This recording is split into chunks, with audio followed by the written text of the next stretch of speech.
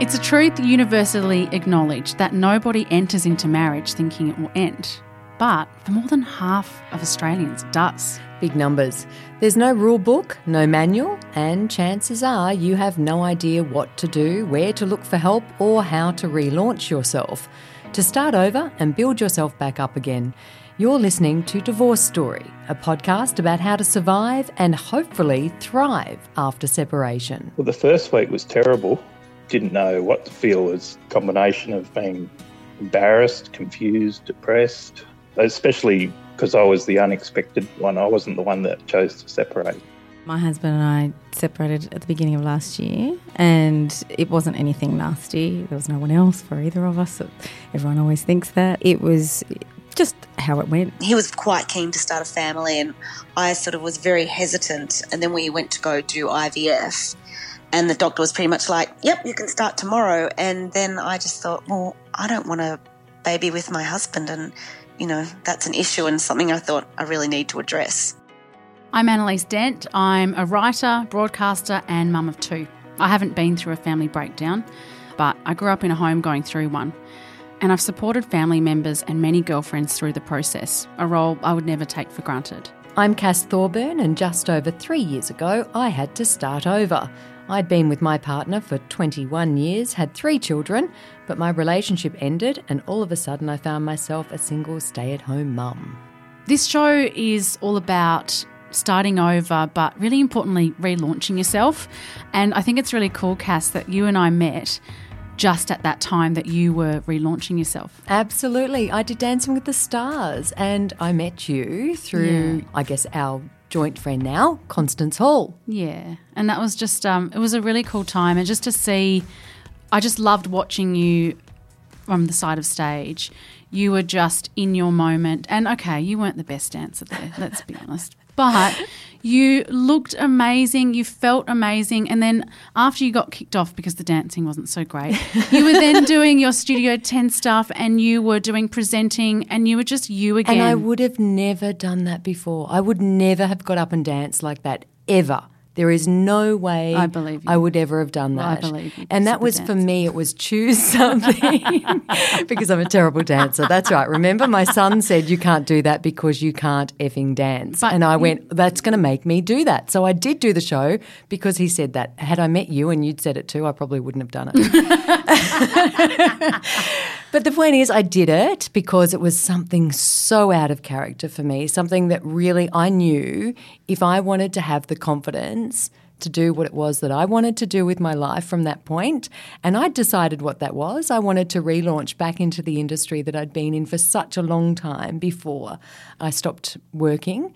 So for me, I wanted to choose something that was a real battle, and it was. It was hard. And then you and I were sitting there, you know, looking after Con's son, and we basically said to each other, wouldn't it be great if we did a podcast together? And a year on, Here we are. Look at this. That. It's so cool. And you don't know what's coming in your next chapter. And this is the great thing about stepping outside of this is a really horrible thing that's happened. Really horrible things that happened are things like, you know, people's houses burning down, and there are horrible things that happen that you don't know are coming your way. But what you do with it, and I think this is an example, us doing this and coming out and trying to say there's some hope here, lots of hope.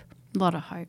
And, you know, divorce is never easy. It's never free from complication, whether you instigated the separation or you weren't part of that decision.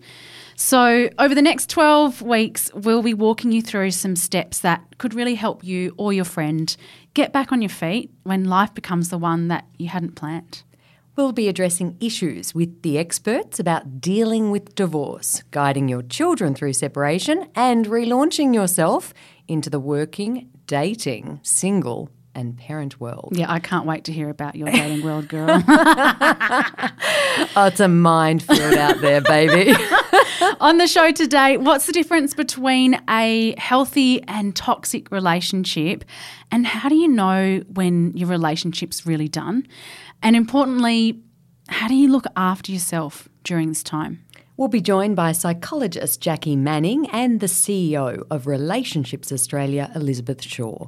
But first, Cass, we need to talk about Plan B. You've been telling me about this book for weeks. I've been trying to ignore you, but I'm finally made to listen now. So just tell me about the book. I finally got you. I got your attention. What's the book about? What did you get from it? Sheryl Sandberg, who's the CEO of Facebook, she wrote a book called Option B. Her husband suddenly died. They were on holiday and he had an accident and he passed away. So she had to return from holidays back to the kids without her husband. Oh, my goodness. And yes, it's not divorce, but it's still what she goes into in Option B is going through the stages of dealing with something that has suddenly ended and how you can help someone else going through it. So it really does relate to all aspects of life. Yes, any trauma needs to be grieved.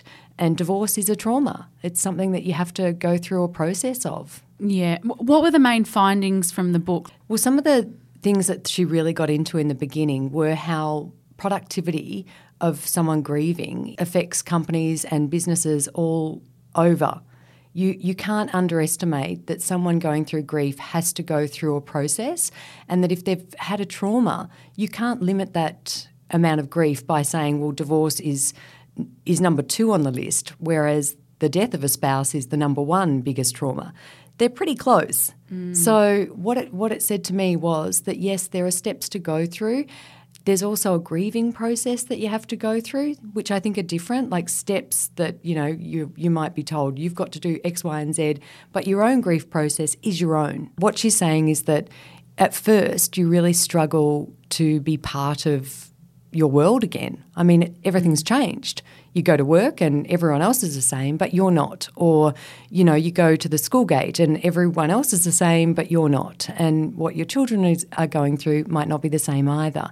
So the steps that she sort of talks you through with the help of, a friend who's a psychologist that helps her with the book, is making sure that the steps you're taking are along the road of she starts off with the 3 Ps, which is kind of personalising, pervasiveness and permanence. And that's, the personalising a trauma, it wasn't in your control. So there's no point trying to personalise and say, what is it doing to me? Why me? Yeah. What am I going to do here? Why did it happen? Was I at fault? Did I not do this? Did I not do that? And then pervasiveness, which is being present in life. So getting on with life, but actually being present there rather than completely checking out. All you're thinking about is the tragedy that's happened. And these, it's easier said than done, but she gives you tips on how to get through this. And then the permanence of learning to live with that as your new reality. Yeah, your new reality. Yeah. And then finding the joy. I love that. Yeah. I will have to share that book in our show notes because that sounds like a beautiful book. Yeah, I think so. I'm still reading. But before we can get to the joy, let's talk about the difference between a healthy and toxic relationship and how do we know when to walk away? We're joined by Elizabeth Shaw, a clinical and counselling psychologist with a background in relationships. Elizabeth is the CEO of Relationships Australia, a not-for-profit organisation that provides relationship support services to enhance human and family relationships, and she joins us now. So, Elizabeth, we talk a lot about red flags in a relationship. When people come to see you, is it really obvious whether or not their relationship is healthy or toxic? There are definitely some signs that a relationship has some entrenched negative patterns that are going to be more stuck to shift. Absolutely, it's obvious. Whether I would call it toxic, I think certainly we know when a relationship's in trouble. What does a healthy relationship look like to you? Because surely all relationships aren't identical. Look, that's right. And it's interesting to consider what a healthy relationship does mean, because there's been fashions over time that a healthy relationship means you have to have almost zero conflict, for example, or you have to have an enormous amount in common, or sometimes there's things said like opposites attract. And I think in the end what we know about a good relationship is that it's diverse, it's different for every couple, and that it's much more about whether you have the skills to navigate the things that life throws at you, or you can get through difficult conversations without harm. Those are the sorts of things that will tell you that you're in a healthy relationship more than any other factor. I've heard a really great saying, which I love. It's not about how much you argue, it's about how you argue. That's exactly right. And one of the other things I love, Elizabeth, is the Gottman's 4 horsemen of the apocalypse. If there's these 4 stages that your relationship has hit, so it's your criticism, defensiveness, contempt, and stonewalling. When you sort of at those 4 peaks in a relationship, that's when you know you're really in trouble. Look, that's right. If you repetitively use any of those things, and you've listed them in order of severity, so people don't always know that stonewalling is really what we can know as the silent treatment. Yeah. So Ice all Queen. of those, so all of those 4 things we might all do and be from time to time. But if you're repetitively using any of those things, then yes, they are 4 very strong warning signs that your relationship is in some trouble. Elizabeth, is it also the case, which I've always believed, is that once something's said out loud, you have to remember you can't really take it back? Well, I think it's true that that once it's there, depending what it is, then it can be hard to get past it, and that's where the conversation after that is important, because you can forgive comments if you know that your partner is not generally like that, doesn't generally say that sort of thing, or there is a context that you can ultimately come to grips with. So certainly context helps, and how you talk about it afterwards. But if you regularly get to an ugly moment where things are said, even if apologies happen afterwards and discussions happen, if you just repetitively get to a nasty point in a relationship, then it's actually not going to help to just apologise and smooth things over, because that's not real repair. That's actually just a Band-Aid. Do you think that it's ever too late? If you're in that stage, when people come to see you, do you sort of think, in your mind, that's not going to go anywhere? How do you tell the difference? Yeah. Look, you mentioned John Gottman, and he's wrestled with this too. I think most of us who've been in the field a long time do. That ultimately we have a lot of tools in our kit bag, so we can look at skill building, we can look at understanding patterns of behaviour and emotional responsiveness. So in the end, for me, it becomes a question of why do the work. Because I can work through any number of things, but for me, the couple has to wrestle with the question, what reason do we have to do this hard work? And usually it does come back to a couple who are still able to say, this relationship's where I want to be. We're in a huge amount of trouble, but, I still love this person. We have a history that matters to me. We have foundations, we have strengths that we can draw on.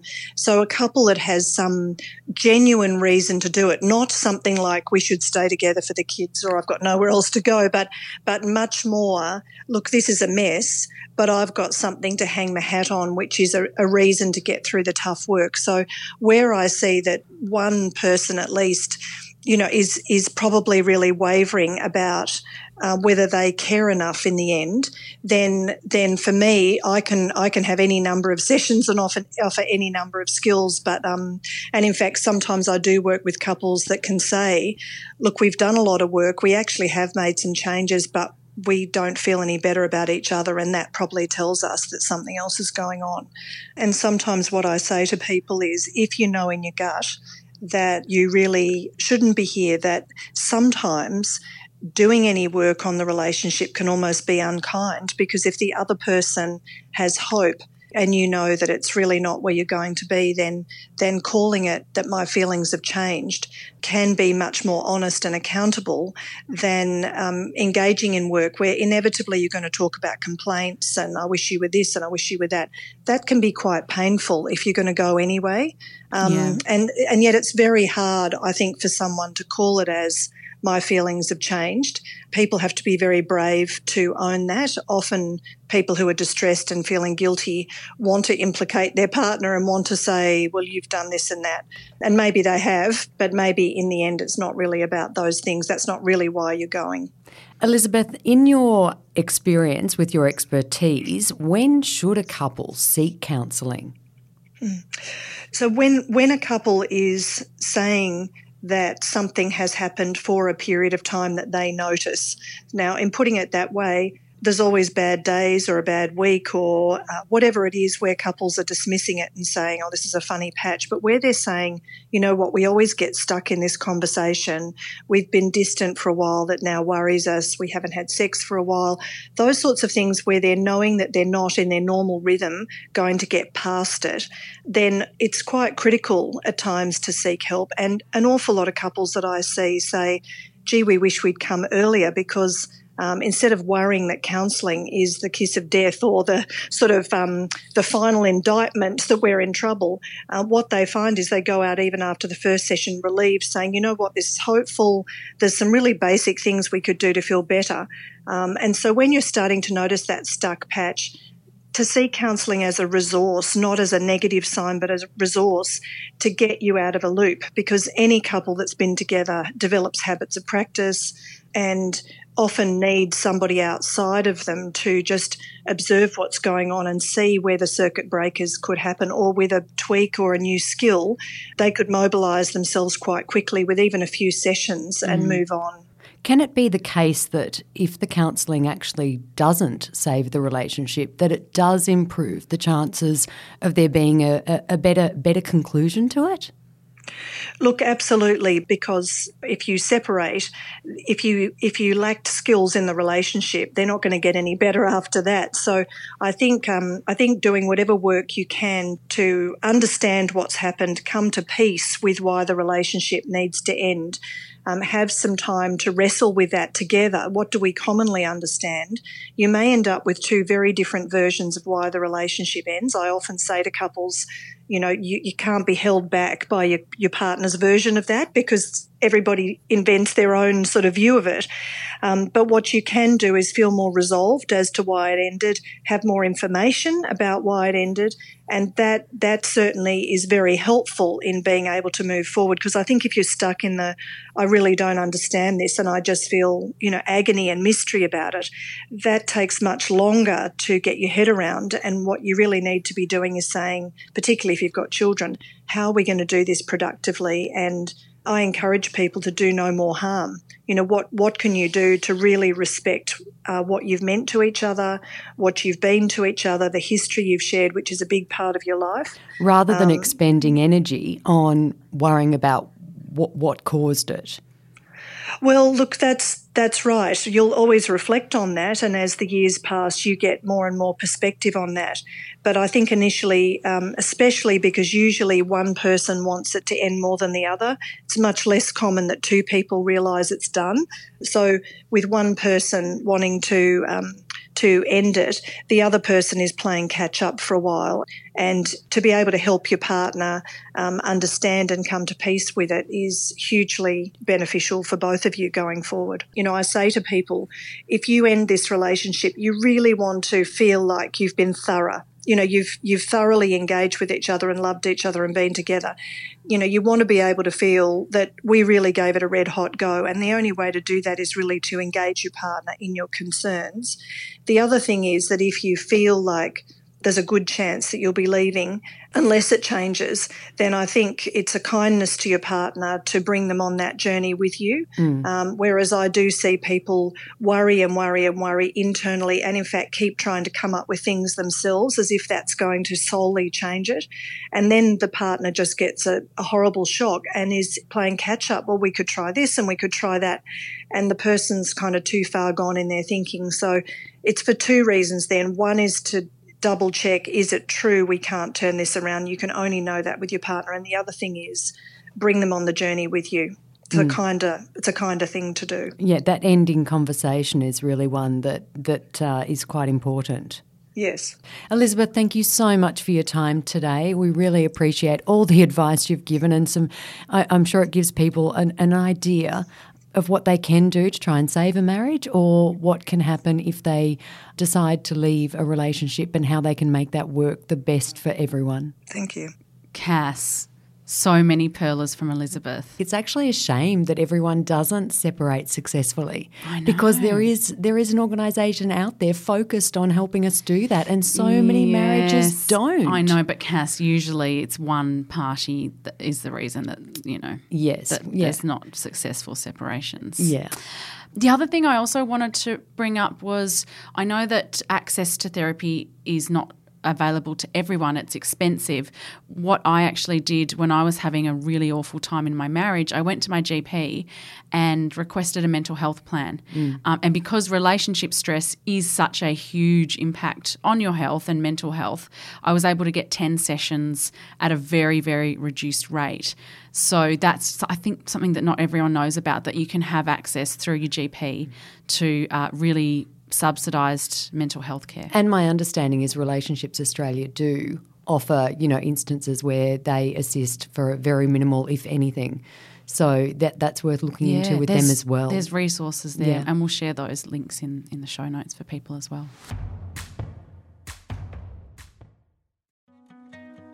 There are so many things at play when a relationship ends, and so many emotions. And, chances are things were said that are really hurtful, and there's a lot of pain and grief.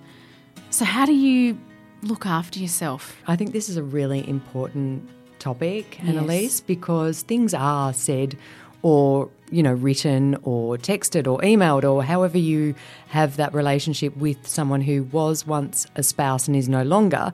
I think this is a really important topic for us to address, because you can't take all of it to heart. You are going through pain, and clearly, there are two parties and they're probably going through some sort of pain as well. And you have Yeah. to remember that, it's not that personal as you think it is. It Yeah. becomes a time when you're not really being run by your brain, you're being run by your emotions a little bit. Yeah, and often when we're drowning, we pull down others. That's just a natural human reaction, isn't it? Absolutely. And you also have to remember that that person is no longer your spouse.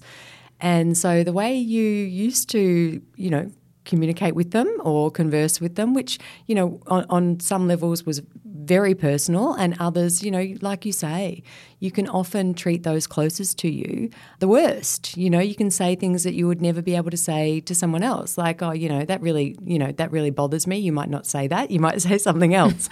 So I think it's really important to look at this issue and think, how am I doing? Might not be just on, how are you going physically and mentally. It might be, how am I going with the new role that I'm in? And am I being respectful enough of the fact that I'm no longer in the position that you were in with that person? Yeah. Well, Jackie Manning is a highly experienced psychologist who works intuitively to help people resolve issues in their life and work through their emotional pain. She's at Darling Health in Sydney, and she joins us now to talk about how you can look after yourself when you have to work out what your plan B is. Jackie, when someone comes to see you and tells you that they're going through a divorce, what's the first piece of advice that you give to them? Well, it would depend on the person, but in general, just to express some of their pain, to talk to me. That's their space to be completely honest and open. And oftentimes people hold back, even in the therapy space. So firstly to look at them, and then to really look at the support they've got around them and identify. It might not be family. A lot of people are in Sydney or in cities without family networks around, but to really explore who is there, because often that despondency and pain can lead you to think you're all alone. And Well, the person that you spoke to all the time That's is the right. person you've now separated from. Yeah, and they were your support network. So it is a huge shift, but to allow for space that this can be, you will get through this. This is something that you just have to look for people around you, learning to reach out, learning to ask for help. We're in the therapy space. I often do go back to parental relationships and trauma bonds, if you like, that people might have grown up with. And so exploring some of that, because that's often where relationship issues come from. Like I believe that people come together in relationships partly to heal some of that childhood wounding that we've all had, even no matter how nice our parents were. We couldn't get 100% of our needs met 100% of the time. And some people obviously have quite difficult childhoods. So what is it? Why were you attracted to that person? Looking at the things they got out of the relationship, the things that weren't ideal, so that they can look to heal from that and grieve for that little person and the person in front of me. When I say little person, I mean the little person inside of them. Child. Yeah. And what they're currently dealing with, and encouraging them to grieve is a really important step. Yeah. Because without that, you're not really fully able to pass through it, I don't think. One of the big things I feel is that people often say, you know, are you over them? Yes, I'm over them. I'm over my ex-husband. But it's about going through the grief of going through a divorce. Like going through a divorce is really stressful. So that's something to grieve. Once that's all gone through, you're actually grieving the process of what you've gone through, the breakdown of a marriage, and then the process of a divorce. That's something to actually go, wow, I'm through that. And it's little things like, can I still wear my wedding rings? I like that piece of jewellery. Oh, why can't I wear? You know, just sometimes those little things can be upsetting. And I think the other thing to remember is that both parties do grieve. So I have a friend who made the choice to leave his marriage and has a new partner and is very happy, but he still experiences quite deep grief now, and that's a couple of years down the track. So it's hard to imagine when you're the person being left that the person leaving you will also have feelings, but it's so deep. You've presumably, if you've been together for a while, for a long time, and perhaps had children as well, those bonds are thick, and so the loss of that affects both parties, even if it doesn't seem so on the surface. Do you have expectations that people should pass through that grief at any certain period of time? No, it's so personal and it's so dependent on other things they've experienced, and I think that's something, I think our culture encourages us, grief of many kinds, whether it's death, loss, you know, separation, to kind of quickly get back on their feet. But the thing with grief is it's not linear, it's not time-based. You can be hit 3 years later with emotions as big as the ones you experienced in the beginning, and that's normal. That's actually the pathway of grief. I often liken it to waves. You know, sometimes the waves will feel like big tidal waves that you feel like you're really drowning, and other times they'll be gentle, and sometimes you can have a whole mix in the same day. And so to really know that there's a physiological experience of grief as well. So sometimes people think they're going crazy or they're, you know, really sick or something like that. And I always encourage people to get checked out if they do have physical symptoms. But grief can do that to your body, and so it might give you chest pains or really bad stomach or certain, you know, stop you sleeping. There's a lot of physiological experiences people go through, and that's actually normal. It's not to be pathologised, because grief is grief, and if the bond was deep, you're going to feel it more. If you lose someone through death that you really loved, you're going to feel it more. If it's just an acquaintance, you will feel sadness, but it won't be so deep. And over this process, your life is still going on. For example, then my dad passed away not long after my separation, divorce. So I guess that then adds to your grief, and there's other things that you're dealing with. Absolutely. It's a real shift of what you've known to be secure and familiar has suddenly changed. That doesn't mean you won't feel secure in your life again, but just right in that moment you've got a lot of pain. And so to reach out for help through friends, family, seeing someone like me can sound like a scary prospect for people, but it's really healthy thing to do if people, or even talking to their GP as a good start. A lot of GPs are more trained now in listening to people's emotional needs as well. So to not be frightened of doing that or thinking there's something wrong with you if that's what you feel like you need to do, it's a more proactive kind of step to take. What are some tools and techniques that people can use throughout that grief process, that really sort of traumatic period? What are your sort of top survival tips? Take your time, take things slowly, try and identify with people what they might find soothing at other times in their life too. So some people really love exercise or meditation or having a hot bath, just simple things. So you don't have to do anything too complex. So self-care and self-reflect. Yes, absolutely. Thanks so much for coming in, Jackie. Thank you, Jackie.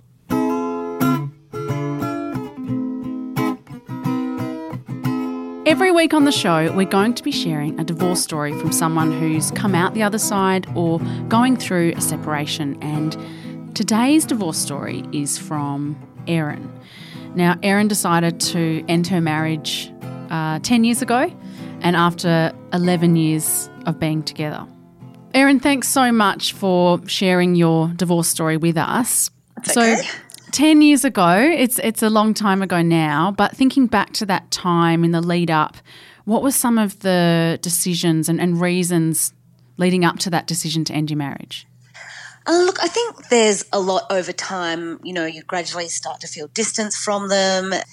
And, you know, it's quite scary to sort of think that this might not be what you want anymore. So I guess it's easily just to get distracted with day-to-day life. But I guess one of the big factors was that we were looking he was quite keen to start a family and I sort of was very hesitant. And then we went to go do IVF and the doctor was pretty much like, yep, you can start tomorrow. And then I just thought, well, I don't want a baby with my husband and, you know, that's an issue and something I thought I really need to address. That's a really big red flag. Yeah. Yes. What were some of the other red flags? I think just starting to feel distant, like not wanting to sort of, I guess, spend as much time with them, not being as sexually attracted to them, and just realising that maybe the life that you had wasn't really what you wanted for yourself. And I think that was probably the main thing. I thought this isn't actually where I wanted to be or what I expected my life to be. Yeah. And I could also see where my life would be in 6 years' time because, I sort of knew what he was about and he was a creature of habit and what he wanted, and I thought this isn't what I want for the rest of my life. What do you think the difference is? Because I know now you're in a long-term relationship. You've since had young kids with someone, which anyone who's been through that knows that pushes any relationship to the boundaries. What are sort of the differences between having, you know, a rough time in a relationship compared to where you were at that point where you just knew you were done? I think having a rough time, you know, and you're definitely right, like when you've got young kids and, you know, those factors and money and everything else, like there's fights and you're angry at each other and you're frustrated, but I think there's still, at the end of the day, even if there is fights and you're angry and whatever, there's still a connection, whether it be emotional or physical. But I think when you sort of feel like, you know, your relationship's ending, it's almost like there's disinterest. So it's not even that anger or passion or frustration at them for doing whatever or not doing whatever, but it's just total lack of, I guess, care or interest. And that's when you sort of know that you've, I guess, left the marriage, so to speak, mentally. Erin, did you go down the marriage counselling route? And if so, why or why not? We did, and I think that you almost have to do it when you're married. I think they sort of recommend it before you enter into a separation, because we did a formal separation agreement. We did it, but he hates it. Like, you know, he was not impressed by it because sort of when we went there and we explained our cases and what we want, and she sort of said, well, I think that you just both just want separate things and are on separate paths. So she sort of could see that the end was nigh, and I think that didn't impress him very much at all. Did she help you in sort of making sure it was a better ending, do you think, though? Because she pointed out that, yes, probably you are at the end. This is my advice. Not really. I think she was just sort of like, well, you know, I think you understand what's going on and you have to action it accordingly. I don't know if I was getting independent counselling, and I think that helped me, and I think he should have had independent counselling and he didn't, and he really should have. But in terms of us as a whole, no, I don't know if she actually sort of gave us any pointers, for lack of a better term. And Erin, what was the reaction like from family and friends, you know, seeing as it was your decision to end the relationship? Did you feel a sense of judgment or were there support? No, it wasn't good. No, he's from a very close-knit community, and so a lot of the friends, and, a lot of them probably thought we were a wonderful couple because it's easy just to maintain that appearance for a long time. And so a lot of people were quite shocked and very surprised and couldn't understand why I would, walk away from such a fabulous life and a fabulous man. And my family thought that as well. I used to joke that they'd have a shrine to him in my house when, I walked in. They loaded the shrine. So it took a long time for them to get their head around it. Yeah, and, I lost a lot of friends, I think, along the way, but, were they really friends in the first place? Definitely not. Not Team Erin. I'm also wondering, Erin, at the moment, if you knew then what you know now, are there any regrets or anything you would have done differently? Yeah, I would have spoken up a lot earlier and been a lot honest about what I wanted much earlier in the marriage when we started to do things that sort of he wanted to do in terms of settling down, and fulfilling his dream. I would have spoken up a lot sooner and said, this isn't actually what I want, but I just went along with it. And also when I was having serious doubts and very unhappy, I would have spoken up a lot sooner instead of dragging it on, because ultimately it just caused far more pain for both of us. In particular for him, it was sort of cruel almost, I think, how long I sort of dragged it along because I didn't have the courage to walk away. Oh, such a tough choice, isn't it? And I've been thinking about that nice guy thing. When you leave a relationship and the other guy is nice and people really like them, I think that's really hard because everyone's like, why would you do that? He's so great. That must have been really tough for you. Yeah, definitely. And I didn't really have much of a plan B, so I was a bit of a gypsy going from place to place. So I don't recommend that either, because that doesn't help your emotional well-being. Definitely, you're right. What sort of guilt did you have, or how long was that guilt because you had dragged it on? So much guilt, like debilitating guilt that probably stopped me from being happy, definitely stopped me from being happy. And I know my partner now, I remember he said to me, because, he copped so much of my guilt and angst. And when my, ex-husband has now moved on and remarried and got his own family, and when that finally happened, my now partner said to me, now you can finally be happy. Wow. Because he knew that I was just so concerned that he wasn't happy and that I'd ruined his life. And that guilt, it kills the killer. It takes a long time to go away. Erin, thank you so much for sharing your divorce story with us. We really appreciate, bearing your soul with us, and so I'm so happy for you that you're in a new relationship and that you're in a great place. Yeah, very good. Thank you. Thanks, Erin. Cass, one of the things that sprung to mind while we were chatting with Erin and hearing her divorce story was when she said that she just didn't care anymore and she just checked out. And it made me think of a conversation I'd had with a girlfriend, and she was going through it and she said, you know what, if he cheated on me, I actually wouldn't care. Yeah, I've had a friend say that to me as well. It's interesting to me because she clearly checked out and she didn't care about the little niggly things or even big things that he did, because she was looking for an excuse to leave, which is what they often talk about. You're looking for an excuse, or someone's looking for an excuse to be able to walk away, to end the marriage, when really what they want is to end the marriage, and they shouldn't have to find more reasons to do it. It's enough that that's what they want. So it was interesting to hear her say that, because then she had so much guilt that was almost debilitating after doing it. So she felt more emotion toward her husband after she left him than she was feeling at the end of the marriage. Yeah, and I've had another girlfriend say it's like that feeling when you finish having kids. It's the same when you're in a relationship and you're done, you're done.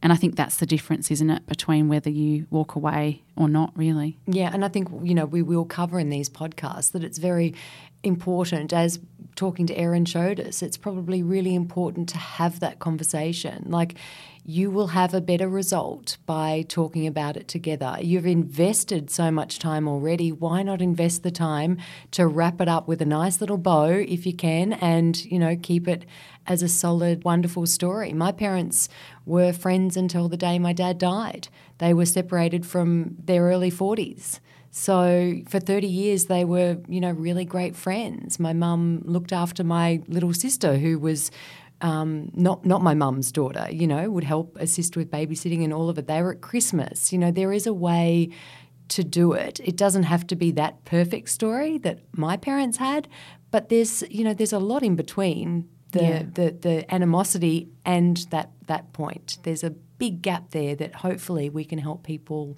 find or strive for. Next week on Divorce Story, the early days. How to pick yourself up off the floor. And Cass, you've been there, my friend. Fetal position. Let's talk about how to get yourself out of fetal position and how important it is that A, you do it, and B, you've got a support network to help you. So you don't miss out on any episodes, make sure you hit subscribe. And if you liked what you heard, then please feel free to rate us and leave a review. If you want to hear more from us, follow us on socials at Cass Thorburn and at Annalise Dent. And Divorce Story is produced by me, Annalise Dent. And me, Cass Thorburn. The executive producer is Eliza Ratliff. If you have any questions or feedback for us, email podcast@pacificmags.com.au.